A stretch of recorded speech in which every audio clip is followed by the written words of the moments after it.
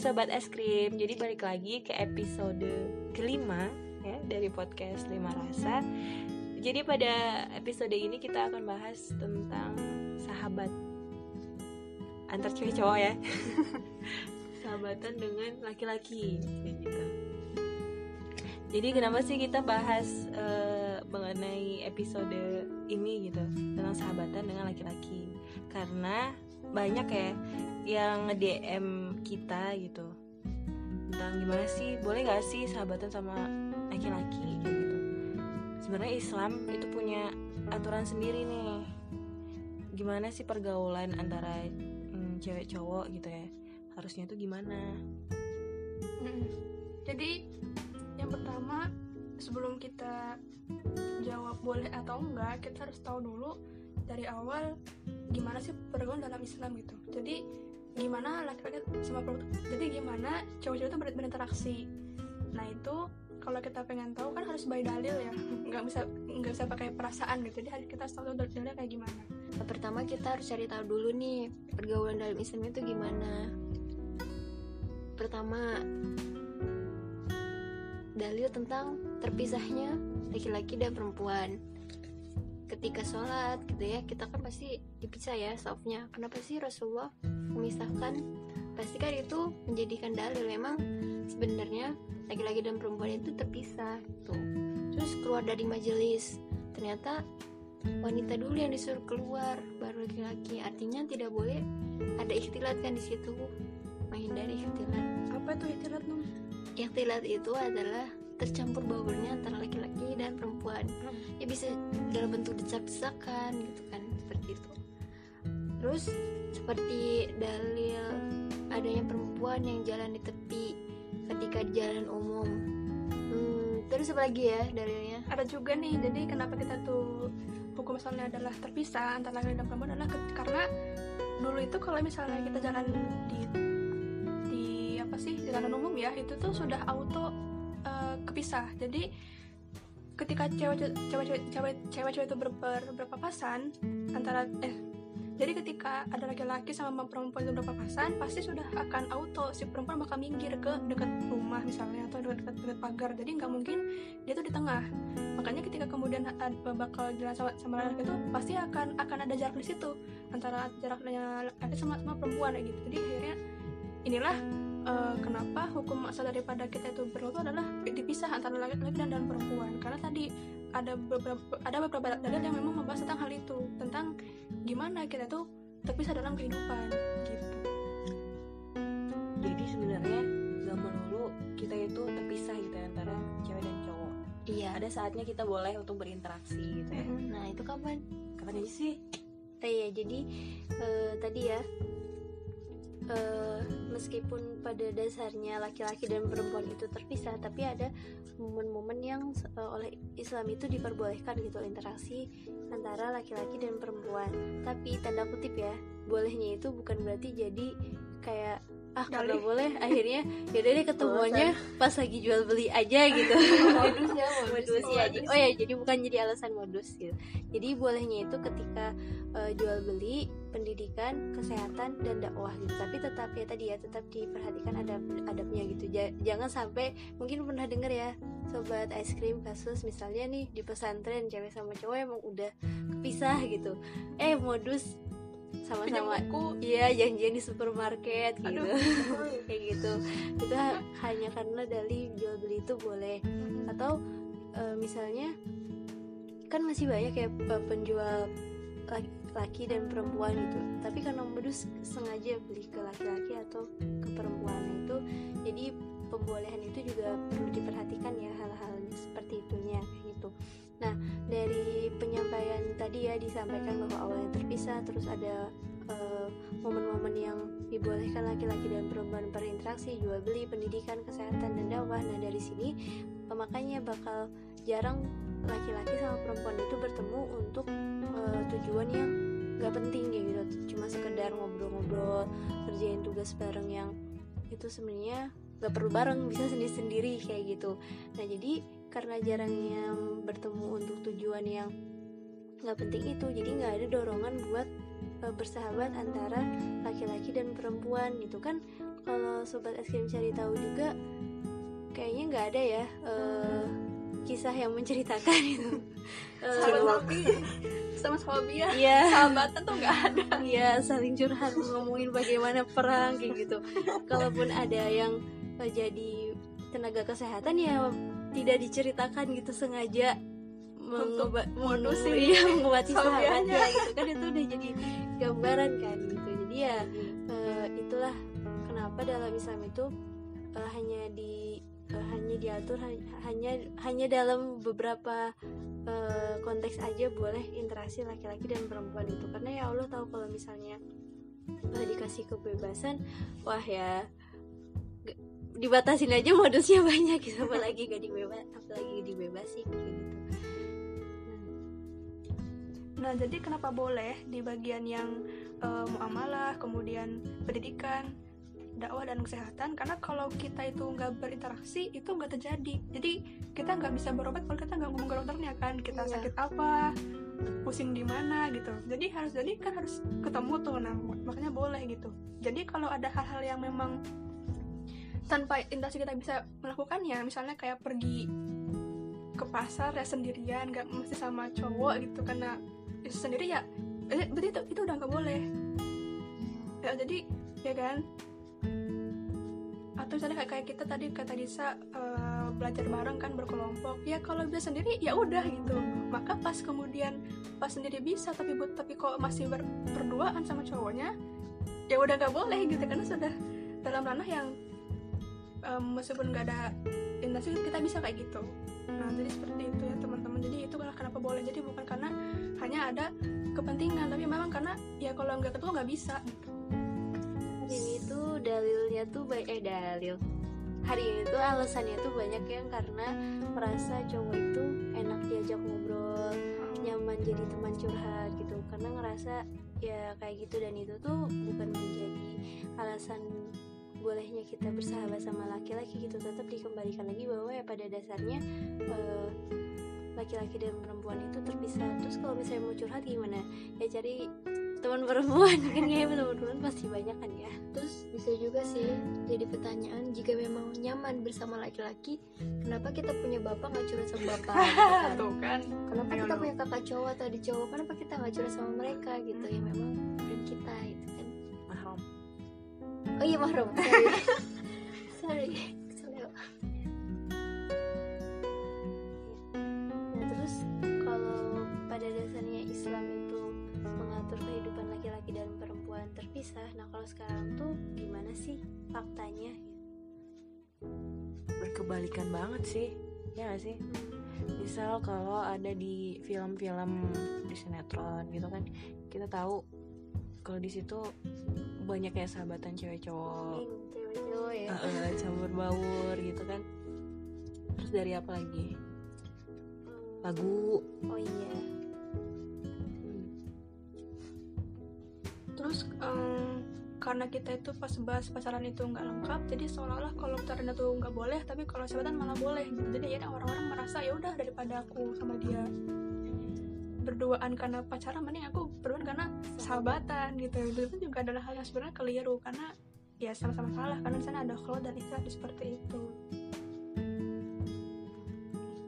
Oh iya, terus ngelanjutin yang tadi sempat sedikit dibahas ya, emang kita tuh beberapa menemukan temen yang belum tepat untuk jadi tempat curhat, misalnya kayak temen cewek ya, yang ketika cerita malah jadi lanjut ke gibah atau malah menambah penderitaan kita, yang kayak misalnya aku cerita hari ini aku capek, terus malah ya aku juga capek, kenapa kamu ngeluh terus gitu. Oh ya, temen aku juga pernah cerita gitu, kenapa dia sahabatan sama si temennya itu, karena si temennya itu selalu Temen cowok gitu ya? enggak, cewek. Oh cewek. Kenapa dia temenan sama si temen cewek itu, karena dia merasa temennya itu selalu nggak pernah ngejudge di tengah, selalu membiarkan si teman aku ini cerita sampai selesai dulu kayak gitu. Jadi ya emang sih kita manusia kan butuh pendengar yang baik gitu, tapi ya ketika kita menemukan teman perempuan yang nggak baik, bukan berarti kita jadi boleh cerita sama cowok kayak gitu. Berarti kita harus cari teman yang baik ya, teman cewek yang baik, karena gak semua teman cewek ya seperti dianggapin tadi yang julid atau yang suka marah-marahin kita bahkan gitu, bocorin rahasia orang. Karena nggak semua apa gitu. Berarti tugas kita juga mencari teman-teman yang baik. Harus selektif ya dalam memilih teman. Yang buat kamu yang baik ya harus Dekatilah. dekati mereka gitu. Jadi jangan menyendiri, jangan jadi orang yang introvert terus main ke perpus doang gitu.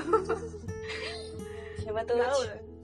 Dan kita juga jadi memposisikan diri ya, kalau ada teman kita yang cerita jangan jadi yang nyebelin. Dianya malah cerita ke cowok. Kayak gitu. Terus kalau kita udah terlanjur sahabatan sama cowok, gimana nih? Tahu aku ya. Gimana di disco ketawa? Jangan kau pernah. Cowok itu simple sih, nggak kayak cewek yang kalau kita tiba-tiba ngejauh, kenapa ya dia gitu. Jadi kayaknya kalau misalnya kita udah sahabatan sama cowok terus kita jadi cuek saja, kayaknya juga cowok mah cuek-cuek aja gitu. Bodo amat ya. Iya, bodo amat. Mungkin malah kita yang baper ya. Iya, bisa jadi. Yes, bener. Jadi ya tips pertama kalau kayak gitu ya udah tinggal jauhin aja, nggak perlu. Selama ini ya kalian emang murni sahabatan, gak pernah ada yang mengarah ke gimana, pasti cowok juga cuek-cuek aja. Jadi tinggal kitanya aja yang memantapkan hati untuk ya menanamkan diri kalau dalam diri kalau misalnya bersahabat sama cowok itu bukan sesuatu yang dibolehkan oleh Islam kayak gitu. Terus perbanyak juga teman cewek dan cari yang solihah. Insya Allah yang solihah itu pasti memiliki akhlak yang baik ya. Tentu Islam juga mengatur bagaimana sih dalam adabnya berteman gitu kan. Jadi ya kita ikutan baik juga. Nah, terus kalau misalnya nemu laki-laki yang ternyata baper juga pas kita bilang gak mau sahabatan lagi malah marah-marah, harus gimana? Ya sampaikan aja ke cowoknya bahwa antara laki-laki dan perempuan itu ada batasan. Nah kalau dia cowoknya baik disampaikan kayak gitu pasti ngerti kok, nggak akan marah gitu. Tapi kalau dia marah ya udah, itu pertanda dia bukan dia Orang yang sahabat baik.